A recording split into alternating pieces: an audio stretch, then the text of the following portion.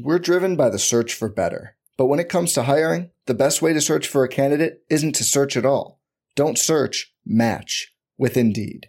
Indeed is your matching and hiring platform with over 350 million global monthly visitors, according to Indeed data, and a matching engine that helps you find quality candidates fast.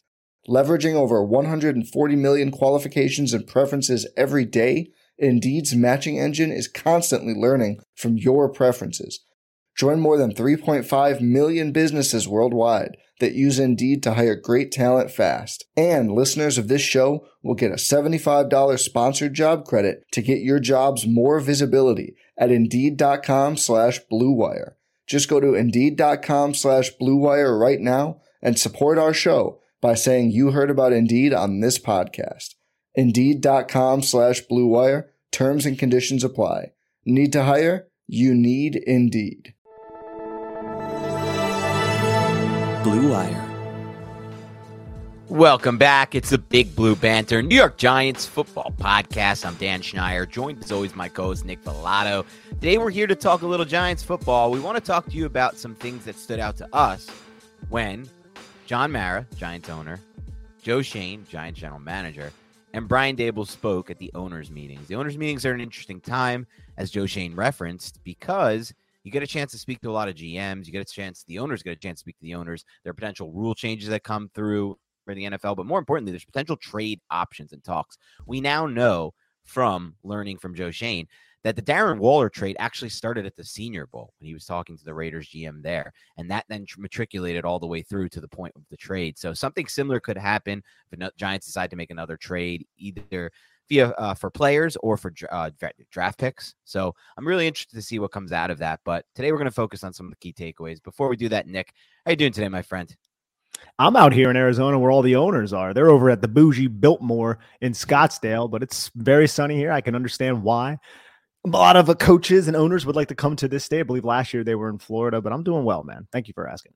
Constant sun out there in Arizona. You live a nice life, and I feel like a lot of people and things are moving out there, so must be nice. But it's actually a sunny day out here today in New Jersey, so I can't complain too much. There you go. Let's talk a little Giants football. We're going to go in no kind of order, but I want to start with what I thought was the most interesting thing to come out of the interviews, and that was this discussion on the center position for the Giants. So as everyone knows, the Giants signed John Feliciano to a 1-year deal last year. He started almost every game at center. But then what did he miss? 1 or 2 games? Feliciano, I mean, he was the center, so however many games he missed, it's not big. It was negligible, yeah. And during that time, Nick Gates was the one who stepped in anyway at center for him. And Nick Gates signed with the Washington Commanders on a multi-year deal. John Feliciano signed with the San Francisco 49ers.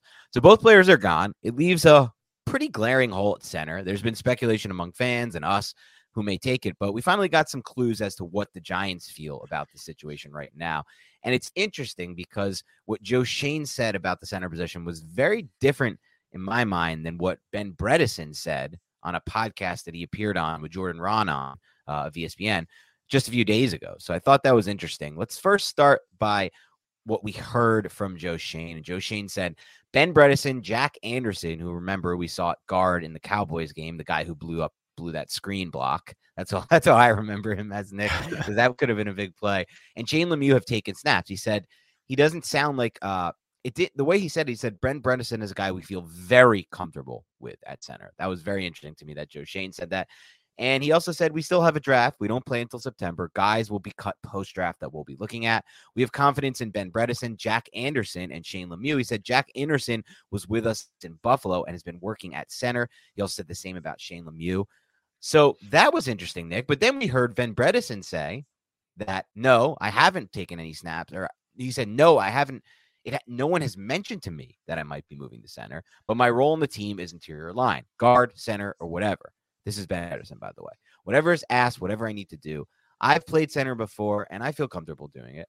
I feel comfortable in any of those 3 interior spots. So I feel like there's a little bit of a disconnect between what Joe Schoen has said Ben Bredeson has already done and probably what Joe Schoen meant was we feel comfortable even though we don't have the experience yet of seeing him at center.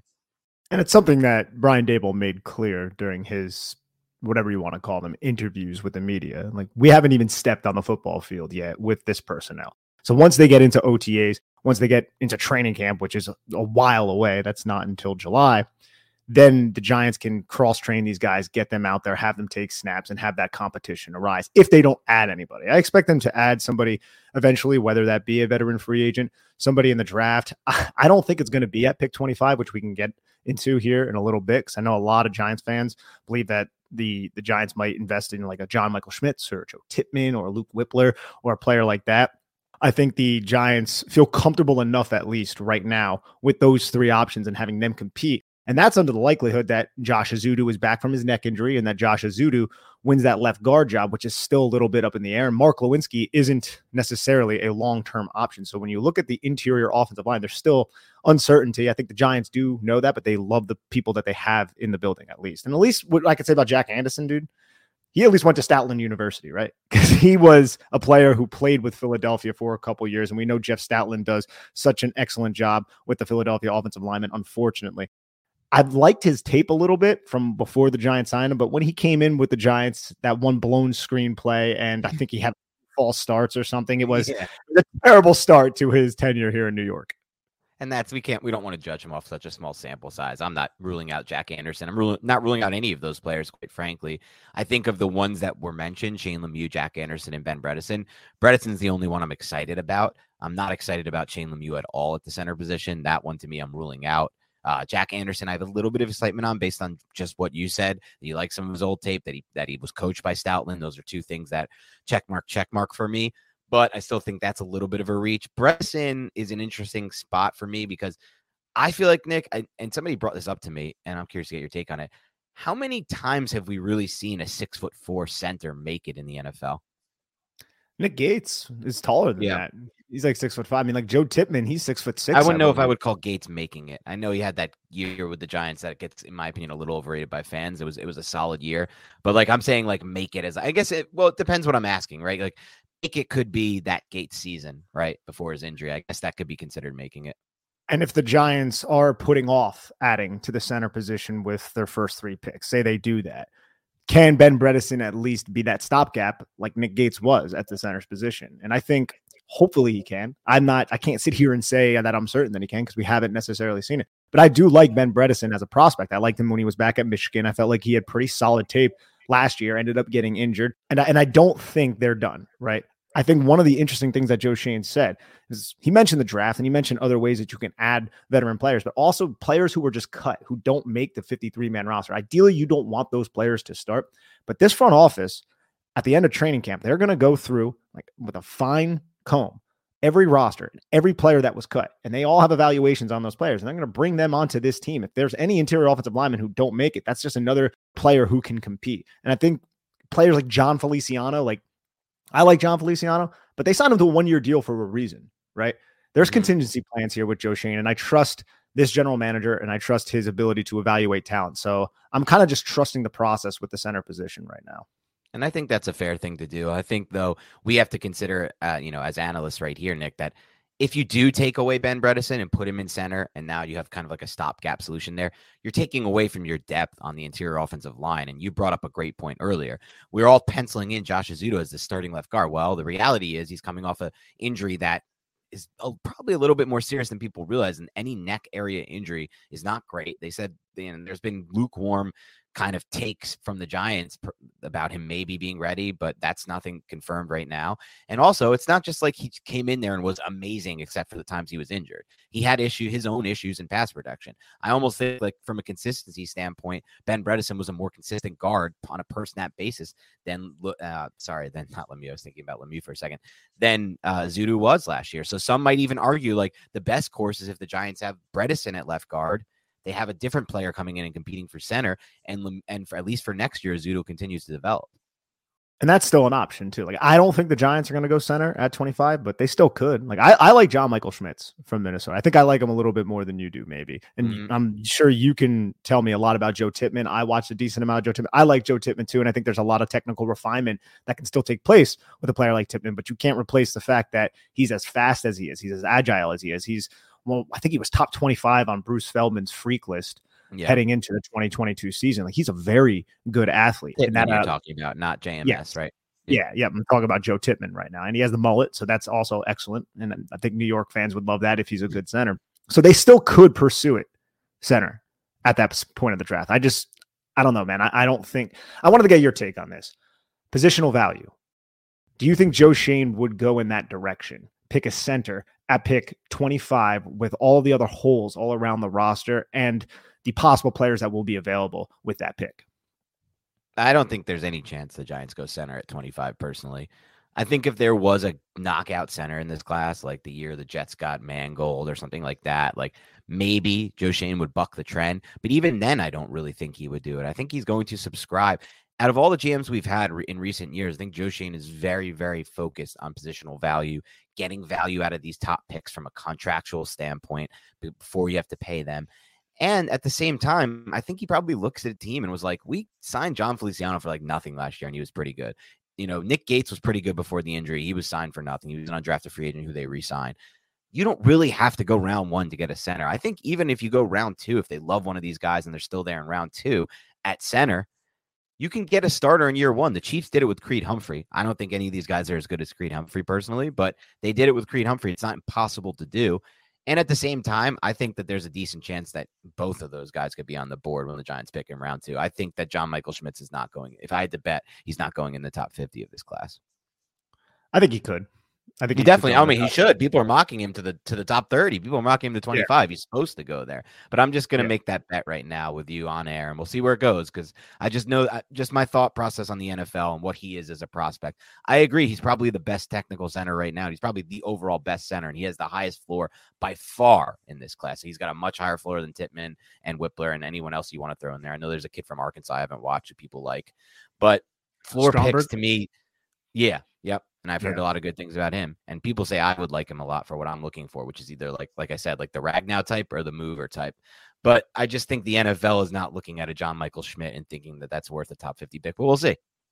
It's the center position, just in general. And like you said, Creed Humphrey fell a lot further than a lot of us believed. It's the NFL's catching up to these.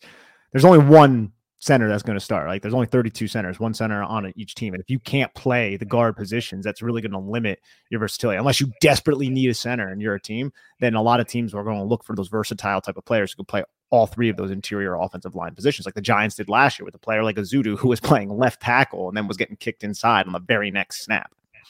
And I would even argue, Nick, just from a philosophical standpoint, if you're one of those teams that desperately needs a center, you're making a mistake by overinflating their draft, their draft capital and your investment in them because you desperately need this position. Especially because, like you said, there's only 32 starters. You're going to have a good chance to get someone who wriggles free from a post-June 1 cut or whatever it was, like Joe Schoen was talking about, a training camp cut, whatever it may be. Or like, they've done in the past, they convert Nick Gates to center, right? They can maybe convert somebody like Ben Bredeson to center too. And I also just think you got to look at the rest of the Giants roster. This is something else that Joe Schoen just alluded to a bunch of times when he was referencing Saquon, which we'll get into in a little bit. It's not just one player. You can't look at a player in a silo. This is a team. There are plenty of other holes on this team. So if we're talking about pick 25, Dan, with the corners in the class, I know we've made this point so many times on the podcast, but it's important. Some cornerback that they love is going to be available at pick 25. I don't think it's going to be Witherspoon. I don't think it's going to be Gonzalez, and I don't think it's going to be Banks. Like I'm just souring on that. I think Banks is going to go up the board and he'll be picked in the top 20 or something. And that's going to piss me off, but that's probably what's going to happen, which leaves the Giants with the Ringos of the world and the Joey Porters and players like that. And I'm not certain which one of those players the Giants will love for pick 25, but I know that they'll have their pickings at least if those three are off the board. So there could be like 5 or 6 corners that go in this draft class. And we know this system relies on really talented and competent cornerback play. And it's just, do the Giants feel like they have that on their roster right now? I'm not certain. Maybe they do, and I'm just wrong right now. I think wide receiver is still on the table as well. I think that you look at JSN, they look at Zay Flowers taking these guys out to dinner, they're whining and dining them. I think that's still on the table as well. It's just, I don't know if center is going to slide into that conversation. And I'm not saying that's right or wrong, but I just have this feeling that it's going to be one of those more paramount positions rather than a center or a linebacker. I think you're completely, entirely right. And I thought you brought up something today that I don't know if I've thought about a lot or enough. And I don't think we discussed it much in the past 3 years we've covered the draft. But I really like the concept, like the 30,000 foot view thought that you brought up about how when you're investing in something like a center, it is a onesie position, right? Like there are only 32 that start, especially if it's a guy who's center only. You don't have confidence in converting to a good guard at left or right side versus corner and receiver where you're drafting a guy and at work, you're adding to depth. You need so many guys on the field at those positions. The way that NFL's played right now, 11 personnel, you need a minimum of 3 on the field basically at all times at corner and receiver. Maybe you can, not at all times, but 75% of the time. Then that doesn't even factor in injuries, right? If you have 3 and 3, you almost need almost all the time. You need 4 and 5 too there because 1 through 3 is going to be injured at some point. That's just the nature of the NFL, especially for skill position players that are smaller and fat and they're moving faster and are changing directions and they're leaping and coming down after a catch wrong way. Like this is why, I think Joe Schoen is not going to invest in a center in the first round. And for me with center, it's like now that you bring up the onesie positions and I'm thinking about them now, and you can't even, what else are the onesie positions? I feel like it's just center and interior defensive line. Is there any others? I was just about to bring that up. It's specific with interior defensive line because guys like Lucas Van Ness can play edge, and there's certain, it really depends on your body type and your skill set. But linebacker doesn't really fall into this for me, specifically because a lot of these linebackers in this draft class, they're diverse in the sense that they can cover. They've played apex defender. They align over the slot. Like you look at a guy like Trenton Simpson, who I'm not advocating the Giants select Trenton Simpson at pick 25, but that's a sub package linebacker. What team ran more sub packages and quarter type of personnel than the Giants? There were no teams that ran more quarter than the Giants. Now, quarter would mean that there's no linebackers out on the field. And you would be like, well, then why would they go linebackers? Like, was that more out of necessity or is that what Wink Martindale wants to do? And I think that's a question. Now, he would be a perfect sub-package linebacker for nickel. Him and Bobby Okereke next to each other would be perfect in nickel personnel. I don't want the Giants to go Trenton Simpson at pick 25. I'm just saying that there are a lot of hybrid type of linebackers in this draft class that the Giants might prioritize for their sub-packages, for their nickel, really, package. Because who the hell is playing next to Bobby Okereke right now? I'm guessing it would be Darian Beavers. I don't know how they feel about Micah McFadden. So linebacker, I wouldn't group in there with center per se. I think center is really just that onesie, whereas linebacker, you can get a little bit creative with that. And then, when you break it down like that, Nick, and it really is truly the only onesie position center, I have even less interest in investing in it from this point on personally. And it's funny because I always say, like, I think center is one of the most underrated positions if you have a dominant guy there. So if I see a Ragnow out there, I'm in on a Frank Ragnow. Sure. Like I'm in on these types of guys, but I'm like all or nothing with it. It's kind of like tight end in fantasy. I want Travis Kelce. I think he gives you a massive advantage. But if not, I never invest in like the Irv Smiths and the guys who move up into like, you got to get this guy in round 5 and 6. Like just take him. Like those guys I think are always the most wasted picks in fantasy. I'm either going to take the Kelce or I'm going to bottom out there and try to find some value late. And that's kind of how I feel with center right now. I'm not very worried about it. I think some of the guys that they like, I don't, if you drafted John Michael Schmitz at 25, I'm not so sure he's making some kind of crazy impact for you in 2023. We're driven by the search for better. But when it comes to hiring, the best way to search for a candidate isn't to search at all. Don't search, match with Indeed. Indeed is your matching and hiring platform with over 350 million global monthly visitors, according to Indeed data, and a matching engine that helps you find quality candidates fast. Leveraging over 140 million qualifications and preferences every day, Indeed's matching engine is constantly learning from your preferences. Join more than 3.5 million businesses worldwide that use Indeed to hire great talent fast. And listeners of this show will get a $75 sponsored job credit to get your jobs more visibility at Indeed.com/Blue Wire. Just go to Indeed.com/Blue Wire right now and support our show by saying you heard about Indeed on this podcast. Indeed.com/Blue Wire. Terms and conditions apply. Need to hire? You need Indeed. I think I would be okay with it. I really do. I wouldn't be upset about it, but it also depends on who's left on the board. It really depends on how they value John Michael Schmitz. I mean, from the tape that I saw, and maybe I got to watch a little bit more, I liked his game. I thought he had a lot of range. I didn't see many glaring weaknesses with John Michael Schmitz's game, which is something that I appreciate. Whereas Joe Tippmann, I think there are a little bit of some weaknesses. Whippler, I like Whippler. I think he's very technically sound. He's one of the best leverage players in the draft. But I'll say this about him. his anchor, which is a little bit problematic. There were a couple of plays where he just got put on ice skates. He's right in the back of CJ Stroud's lap. I don't really love that aspect of his game. I didn't see that all that often from John Michael Schmitz. So if it was John Michael Schmitz at 25, I wouldn't be upset, but I would also be like, well, I might have rather preferred these other players. But I'm going to trust Joe Schoen in this process. I just don't see him going in that direction. Yeah, agreed entirely. And I think when it comes to like evaluating offensive line play, Nick is going. You're always going to have like the film analysis here, and I'm going to totally trust you on that. I think you see things in film that I'll never see, especially in the offensive line position. But what I'm doing here is I'm just trying to make a projection based on what I think they're going to, because their film against the Big Ten is going to be so different than their film against NFL defensive linemen. So I'm just making a projection. And with somebody like John Michael Schmitz, I think when he gets to the NFL level and stops playing the Big Ten defensive line all day, it's going to be a different story for him. And I don't see him as a weapon in the run game at all. Like, I think he's going to be a very high floor center. I think he'll be a starter for 10 years, maybe 12 years. But it's like, what kind of starter is he going to be? Is he going to be somebody who impacts your team, or is he going to be just like a solid starter at a onesie position like center? And I think there's a lot of solid starters at center that you can find just at random spot. Feliciano was a solid starter at center last year. Nick Gates 2 years ago before the injury was a solid starter at center. He's a better prospect than those guys for sure, but I don't know. I just worry about how he translates to a different level of play. And I think that's completely fair. And this is somebody who's really only experienced at center, and he's going to be 24 years old as a rookie, which we saw last draft class. That was something that the Giants kind of strayed away from.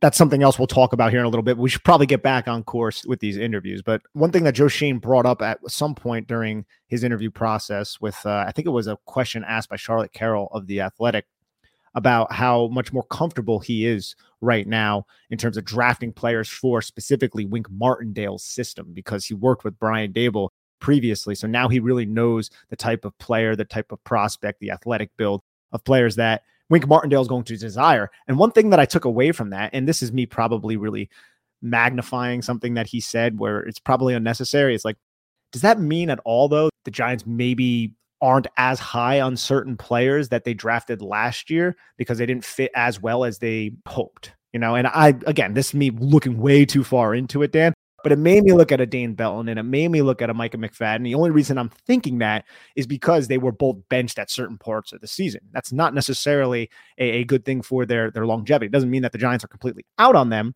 but it also might suggest with that comment that maybe Joe Schoen would have went in a different direction now that he really understands what Wink Martindale is looking for. I think that's definitely worth speculating on, to be completely honest. I don't think you're taking it too far or, going out on a limb there. The exact quote was, "This year I have a much better feel defensively, specifically defensively, for what Wink wants. I never worked with him in the past, so I didn't know. I had worked with Brian Daboll, so I knew exactly what he was looking for. Now I know what he wants in his defense and how he's going to utilize his personnel." So I think you're onto something there potentially, but at the very least, I think it could also mean, I don't want to say at the very least, I think another kind of offshoot of this could be that it could mean that we could be in for a lot more of a defensive heavy draft. Last year, basically with all the premium assets, besides Kayvon Thibodeau, which was an easy slam dunk pick that doesn't, it's not hard to do at number 5 overall. All the premium assets went to offense. Evan Neal, Wan'Dale Robinson. I mean, you could talk about Cordell and Josh Azudu. Cordell Flott was probably the one, but I don't even consider a late 3 like a premium asset, really, to me. Like, once you get out of the top 50, to me, you're really starting to stretch it thin in the draft, and you're starting to look at all sorts of potential busts across the years for all teams, not just the Giants. So I could mean that we could be looking at corner at 25, right? Like premium assets to the defense finally, because he knows what he wants. But I also wonder, like, I don't know if it's going to change. I'm curious to get your take on this. He says, "I have a much better feel specifically defensively for what Wink wants." Like I said, how he's going to utilize his personnel. To me, this almost only applies really to the safety and linebacker positions. Like, I feel like the corner spot, he knew what Wink wanted anyway, and I don't think much changed from watching the film or anything. And the defensive line is a very similar situation. I feel like almost for off-ball linebacker, and more specifically safety, I think is where this could come into play. Or edge. And that's no knock on Kayvon Thibodeau whatsoever. But now maybe Joe Schoen is a little bit more comfortable with what the Giants will be looking for at edge beyond a top 5 talent like a Kayvon Thibodeau. I just think he's more comfortable just where he is. And another thing we brought up on previous podcasts too, Dan, that's relevant to this conversation is Joe Schoen has his front office in place. He's not working with a bunch of Giants scouts that he's about to fire and a bunch of guys who are desperately trying to retain their jobs and their roles with a new general manager in place. Yeah, Joe Schoen, he scouted with the Buffalo Bills throughout the 2021 season, and that's all well and good. but now he was scouting with his staff the 2022 draft class with the New York Giants in mind, whereas before he was scouting under Brandon Beane with the Buffalo Bills. And I think that's also something that's important. Yeah, 100%. Now and I think that process will also continue to evolve, right? Like we're going to see different people come in through the door through these next few years, and they're really going to revamp that whole process and the scouts and everything like that. Let's talk a little bit about the Leonard Williams comments that he made. He said, I've had no conversations with Leonard Williams about a pay cut. And then someone's like, yeah, but you could, restructure and extend and do a void year. He said we could do that, but it seems like on the Leonard Williams front, it's been pretty quiet so far. I think that's going to be a difficult situation. And he mentioned this too. Like, he has no leverage. What leverage do you have against Leonard Williams right now? Well, we're going to cut you? No, you don't want to cut one of your best players. And even if they take a huge dead cap hit. And they take a huge dead cap hit. And Leonard Williams would get signed in a day if he wanted to, because he's that talented. So why would you do that? I just don't see the leverage that the Giants have in this Leonard Williams situation. Going into a season with Leonard Williams making $32 million just sounds absolutely asinine and ridiculous to me. But I just don't really know how they're going to bring that number down without extending him and giving him a void year or another year on his contract. And I think that might be the best course of action because he's still 29 years old and still plays at a high level when he's healthy. Yeah, it's a great course of action on the surface. The issue with it is, and I go back and forth on this because I was originally like, I'm good with extending him, right? He's 28 years old. The only reason he kind of dropped off last year, in my opinion, was the injury. And that was kind of a very fluky injury. Before that, he had never missed a single game in his career, Leonard Williams. But then I go back and forth to the other side, and I'm like, if we're going to do that and we're going to push more cap into future years and extend him, that means at some point the Giants are allocating like $55 million to 2 defensive tackles. That seems like such a tough formula to win with long-term in the NFL when you're also allocating $40 million to your quarterback. You're now talking about like almost $100 million, like almost 40 to 45% of your cap to 2 defensive tackles and a quarterback. That's a tough spot.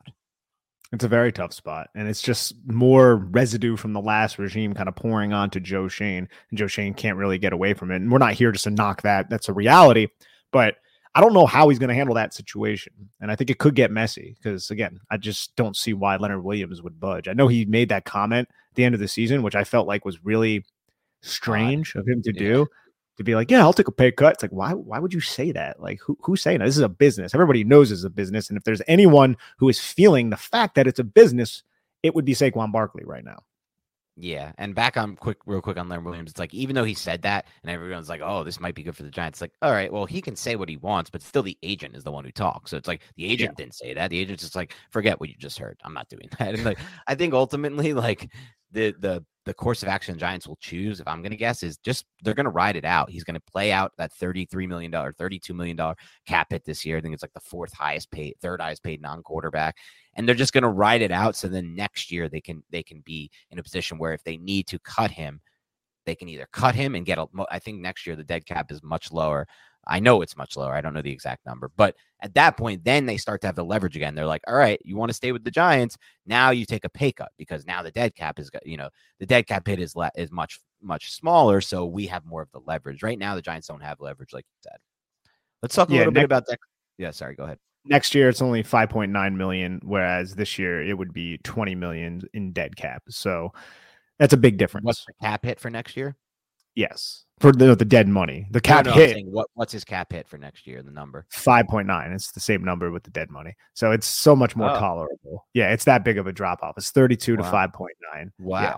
I almost think I guess you have to give I really like that. I take it back then. I think they will. I don't know. I almost feel like a 1-year extension to that contract with a void year.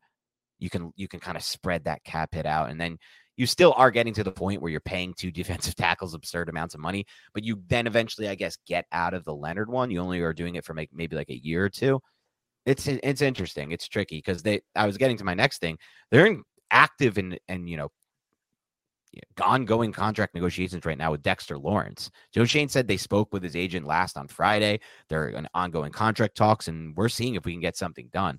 So there's a focus there to potentially get this Dexter Lawrence contract redone before this year. What would that contract look like? I'm imagining it's going to be a little bit north of what Javon Hargrave just made from the 49ers, which was 4-year, $84 million. I think it'll reach the $100 million mark or close to it. I just think Hargrave's a much older player, and that's going to that's going to make a big difference in, what the cost is to acquire a guy like that versus a Dexter Lawrence. I also think, quite frankly, Dexter Lawrence is a better player than Javon Hargrave and was a way more dominant player in 2022. And I don't see any reason to think that that's going to drop off or that was a fluke or anything. He made a position change for the most part. I mean, he played all over the line, but he played a lot over the center, and they unlocked a lot of, and it's not just they unlocked it. I mean, he unlocked it himself with the hand usage, as you went over a bunch during the season. That changed who he was fundamentally as a player. Those two things changed everything about him right now. And I just think at his age, as one of the best, if not, in my opinion, he's going to probably be the best defensive tackle in the NFL pretty soon. It's him or Chris Jones once Aaron Donald retires. I think Donald will probably do one more year in the NFL. So, you're talking about, okay, we're resigning the best defensive tackle in the NFL, probably closing in on 100 mil, I would think.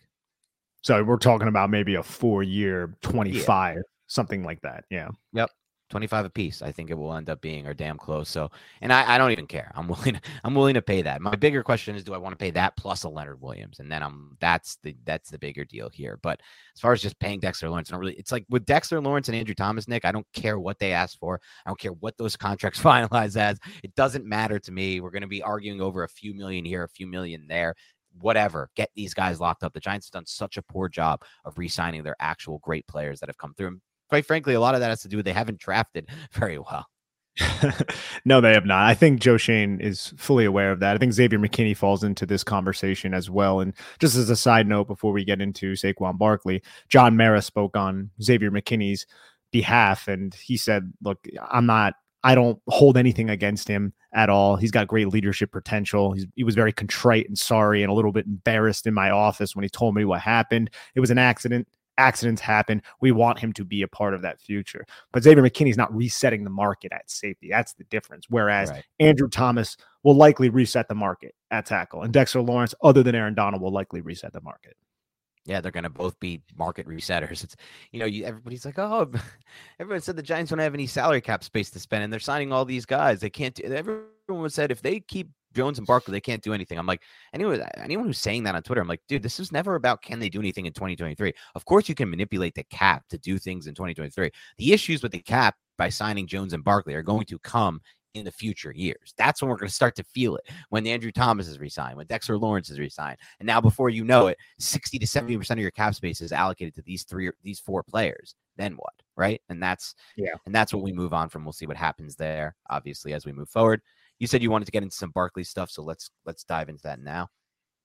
Yes, Saquon Barkley, man. It's the offer was pulled. There's no outstanding offer on the table right now, Joe Schoen, which makes sense in my opinion, because why would you leave a $12.5, $13 million contract on the table when the market seems to depress, where it seems like the running backs, Zeke Elliott, $15 million a year, you're gone. No, we're not paying you that. Like a lot of these running backs are not making the money that they want to make. You got Dalvin Cook, who the Vikings are supposedly trying to get away from. Joe Mixon, get away his contract as well. Alvin Kamara might be suspended for 6 games. He's making $15 million a year. And I know that's a unique situation, but regardless, the Giants, I feel like, have the leverage with Saquon Barkley. It's like, this is our number. If you don't like it, you can test the market and you could see if you want to go move to another city, or you could stay here, get paid handsomely for what the market is right now, and be the face of this franchise like we want you to be.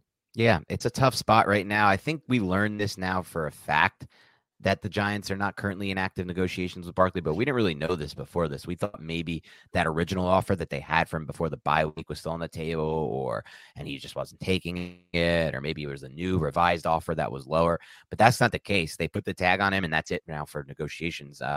Now, Shane also said something I thought like he's still been talking to his agent. Yeah. I think they said as recently a few days ago.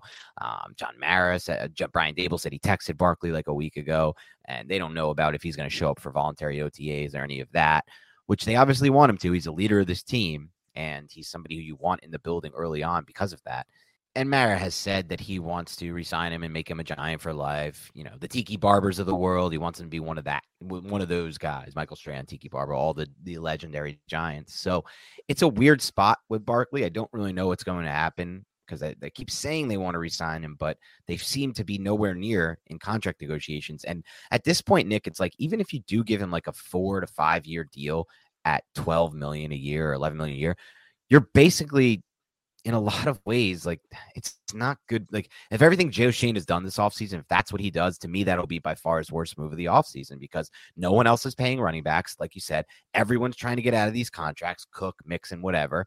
Why are you going to be the only team that pays the position? Why are you going to be a team that tries to be the outlier here? Why are you going to, invest all this money long-term, especially with a guy who's already torn his ACL and his MCL? Like, at that point, Nick, we're getting, earlier on, I was like, whatever, I'll just accept it. Hopefully it's a 3-year deal and they can front load it. Now there's no front loading because they don't have any cap space. So you can't front load any long-term deal with Barkley. You have to back load it. And now you're doing exactly what all these other teams have done and made mistakes on and regretted. So why do you want to be following in the footsteps and the path of the teams that have already regretted these types of decisions? Yeah, it seems a little bit counterintuitive to what the NFL is doing right now. And I like Saquon Barkley. We like Saquon Barkley on this podcast, but dude, this is a business. And I think he might have to swallow some pride too, which is unfortunate for him. But you had $12.5 million. You were like, no, I think I can get more. The offense runs through me, but then it didn't run through you towards the latter half of the year. I don't want to say you slipped up, but you weren't as big of a part of the game plan in terms of carries and things of that nature. And a lot of those wins down the stretch. And now the Giants like, I don't really want to give you 12.5. That's what at least it seems like. And it got a little awkward, Dan, during the Joe Shane interview. I felt like when reporters started pressing him on the market, the running back market, and on Saquon Barkley playing for the franchise tag. And he was like, yeah, I'm comfortable with him playing on the franchise tag. He said that, but then they started poking and prying. Did you feel like a sense of awkwardness with Joe Shane a little bit when they kept poking and prying, the reporters? 100%. I think from the day he took over as general manager, he's been, his tone shifts completely when people ask him about contracts in these interviews. He's all vibrant and vivacious when they're asking him about, how's this player going to fit the offense? Or what do you think about the draft position? Ooh, I like safeties deeper than people give. He'll give you information. He'll give you nuggets. He's much better than Gettleman. The minute you ask him about contract stuff, he's like, he just goes into that awkward shell because and that's great because I'm happy he has that defense mechanism, like natural defense mechanism, because you don't want to give an ounce of information away if you're in current contract negotiations, not an ounce. Yeah, he goes from verbose to terse very quickly whenever contracts get brought up, and I'm here for it as well. Yeah, me too. I thought there was an interesting conversation about, actually, let's first get into John Mara, who said the Giants haven't closed the door on Odell Beckham Jr. and re-signing him. Mara also said he would like to re-sign him, but he's going to trust Joe Shane and Brian Dable.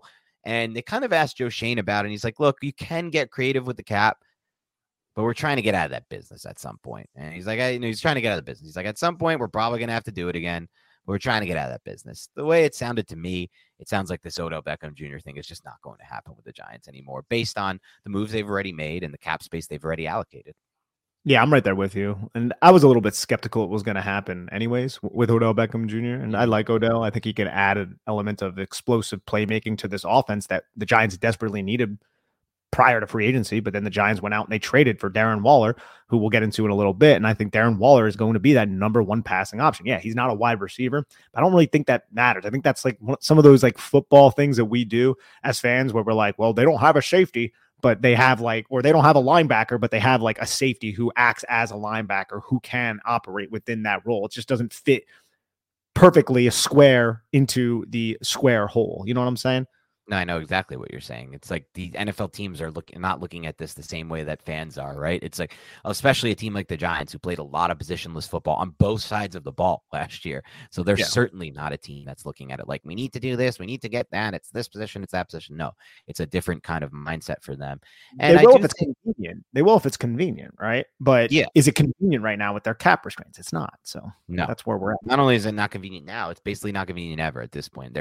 The Daniel Jones contract is going to start toiling away next year in huge hits. Dexter Lawrence, Andrew Thomas, Saquon Barkley potentially too if they re-sign him. There's just no room for this type of thing. If Odell gets close to what he wants, that's the thing though. As Odell continues to sit in free agency, it's like that price continues to come down. It may get to a point where they can make that gamble. If, like you said, things happen, like we talked about before, things like the Dexter Lawrence contract happens, because then they can do a low cap it for year one, right? Free up some more cap space, different things like that.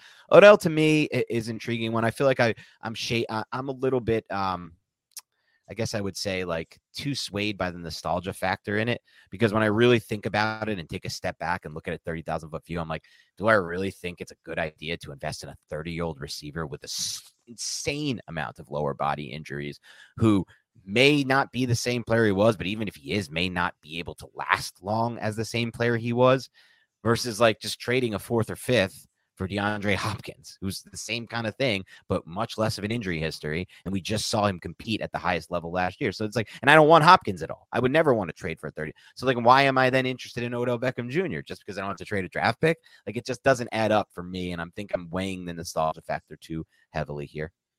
I think that's very fair. Good judgment, Dan. Yeah. Sometimes you feel that way. Look, he played for the Giants, and I loved when he was there. And I just think about like that Ravens 4th and 7 slant that he slant housed like against the Ravens. I was at that game, and it's just like, is he even that guy anymore? That was a long time ago, and there was so many injuries earlier. And that's the thing here. Like, he's had an insane amount of injuries. And that, speaking of injuries, let's talk a little bit about injuries, because it was an interesting conversation on Darren Waller's injury history, quote unquote, which I think is insanely overstated and overblown. He's never had a major surgery, never had a major injury, just some soft tissue injuries. And Joe Schoen said our training staff was the Ed Block Training Staff of the Year, which, first of all, I didn't even know about that award. I never heard of it. I also don't know how the Giants staff ever deserves an award for Training Staff of the Year, but he had some stats to back up his assertion. He said our soft tissue injuries were down 200%. And you know what? I thought about it when he said that, and I was like, you're right. Like, the Giants didn't have a lot of stupid soft tissue injuries last year. They had a ton of annoying ACLs, like tears that were done for the year. Crazy amount of ACL tears. Those are season enders, but soft tissue wasn't really a huge problem for us there. Well, I don't remember too many like annoying, nagging hamstring injuries for this team. And he said, look, he says, with the soft tissue stuff, I have a ton of confidence. Our staff feels incredibly comfortable to get him on the field and keep him on the field. And that's what was bothering Darren Waller. It was the soft tissue injuries. It wasn't a tear here, a tear there, a sprain here, a sprain there. It's just soft tissue stuff. So I was intrigued by that.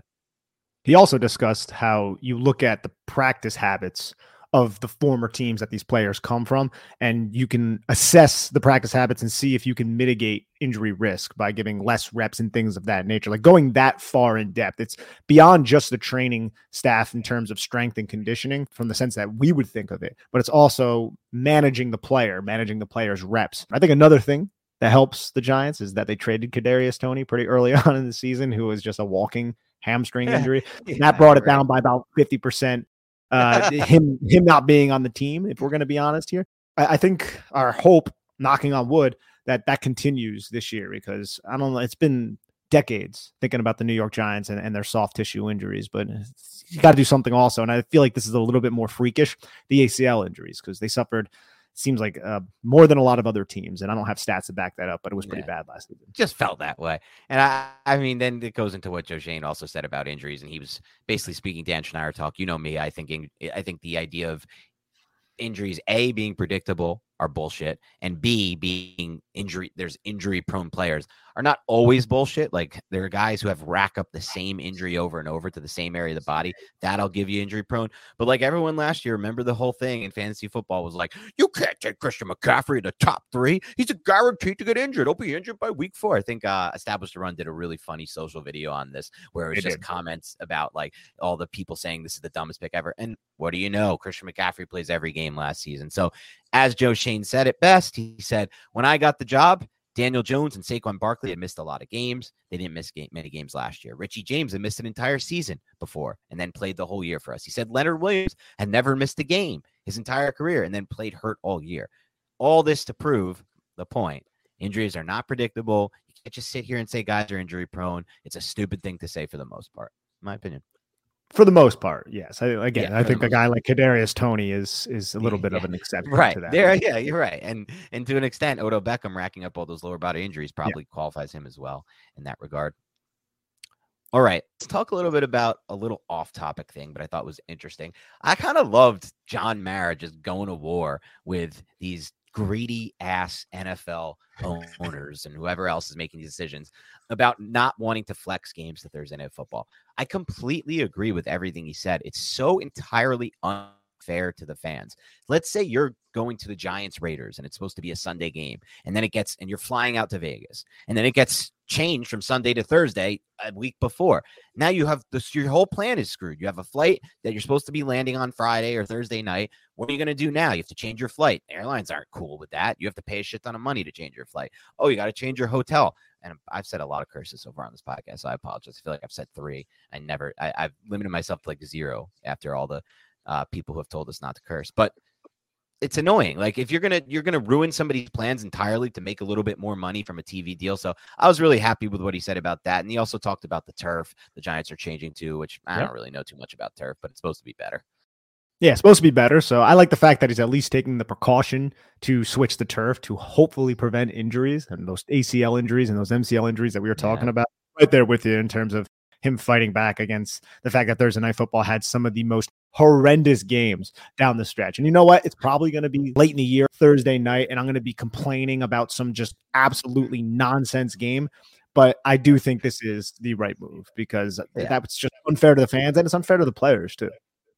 True. Exactly. That's a great point too, because a lot of the times in the past, they would schedule a Thursday night game and then follow it with the team having another Thursday or a Thursday into a Monday or something like that to give them extra rest. But if you're asking a team to play Sunday and then Thursday more than once, twice, maybe 3 times, like, it's just not fair. And you're going to see more injuries. So it's just stupid, and stop being greedy. You've been eating long enough. You've been eating long enough now. Stop being greedy. Just keep it real, partner. Give to the needy. Some people might get that reference. Is that a big L? Is that a big L?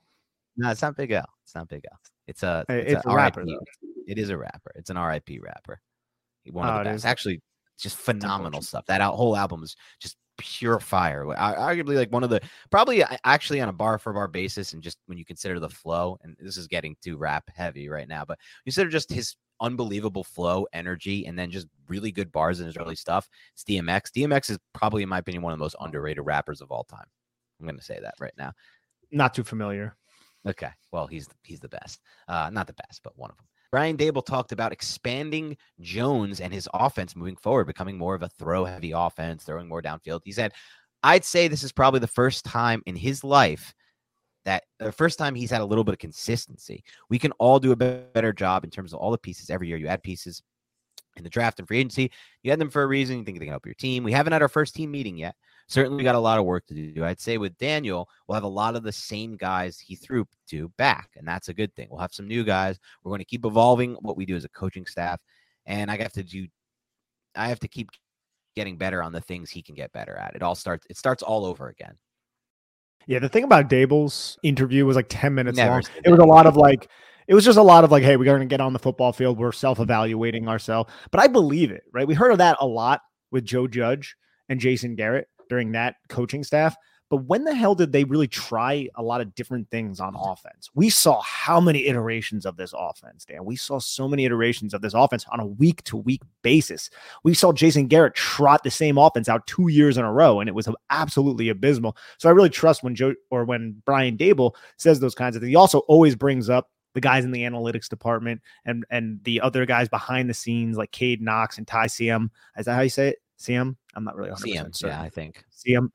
Ty Siam, and they talk about how they all get together and they're just looking around, not just all the NFL to see trends, but all of college football to see what is going on in this game that they love. Brian Daboll also brought up how he calls people all over college football, all over the NFL, see what they're doing with their players. This is a very inquisitive type of individual who I feel like is very personable, has a lot of friends around the league. And I think that is great in this type of industry where innovation is everything.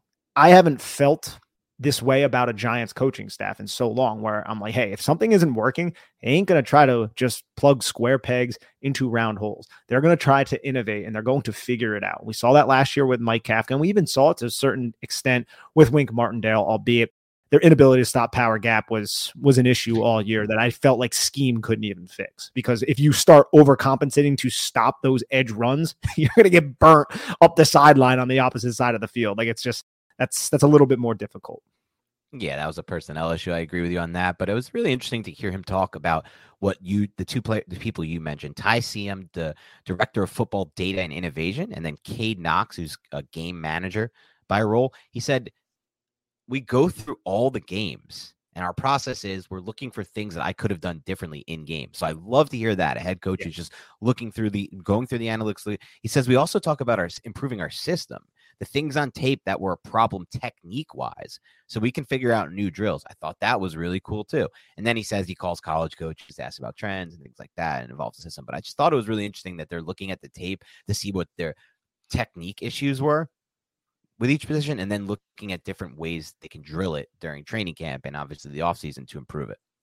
Which coincides with the fact that the Giants just added a player like Darren Waller, who both Joe Schoen and Brian Daboll mentioned quite a bit in their interviews. And I believe a reporter asked Brian Daboll something along the lines of, are you going to use Darren Waller outside? And Brian Daboll just basically gave the run of the mill, like, yeah, we're going to try everything out. But again, we haven't been out on the football field quite yet. But when you think about the implementation of players in the past for Brian Daboll, how he's gotten the most out of players like Dawson Knox when he was with the Buffalo Bills, I think you had different personnel in Buffalo, so you could use Stephon Diggs at the backside of a 3-by-1. Like, what suggests to you that Darren Waller won't ingratiate himself into this offense if he's healthy and be able to handle any of the roles that I feel like Brian Daboll can carve out for him? I remain very high on the fact that Darren Waller is going to be able to just slide in here and be able to do whatever Brian Daboll needs him to do. We just got to kind of see it at this point. And Brian Daboll was just, we got to get out on the football field, yada, yada, and then said that whole run-of-the-mill type of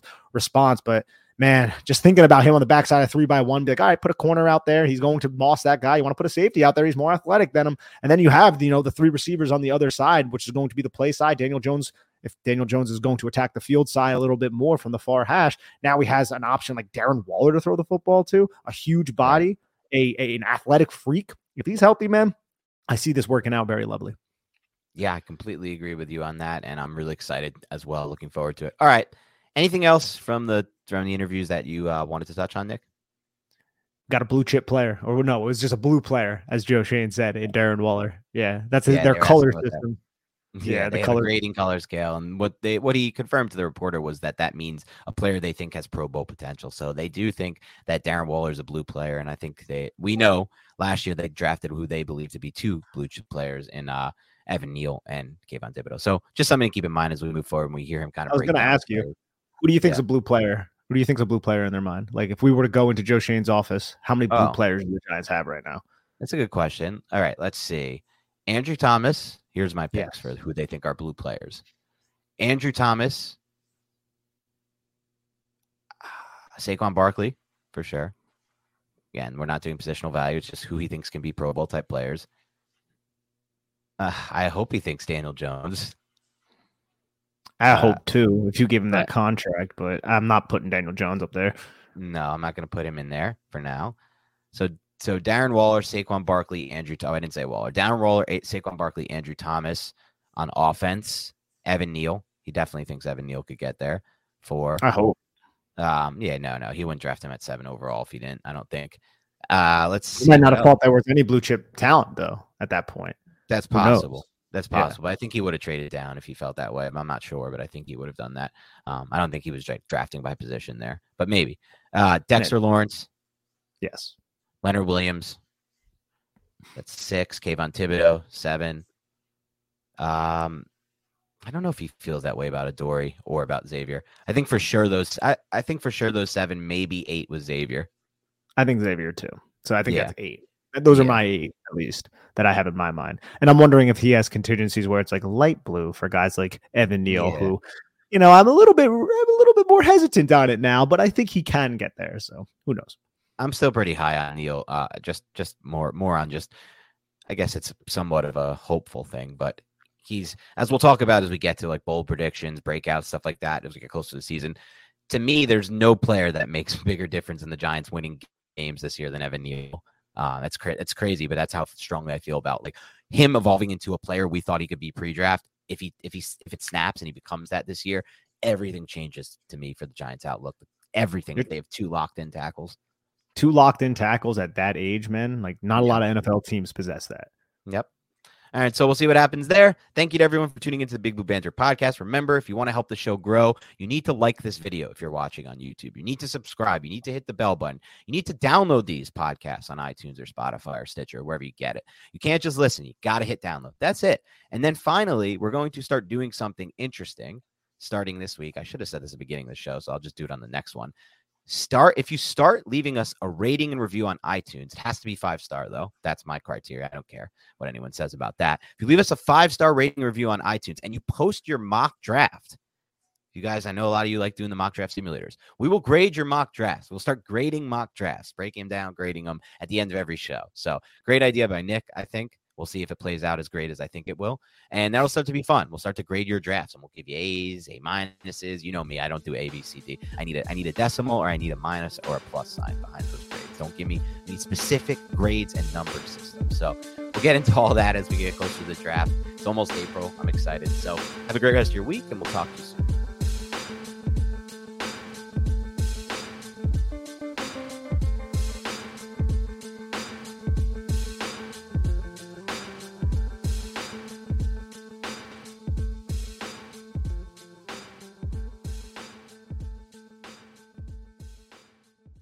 I'm Mark Chapman. Welcome to the Planet Premier League podcast.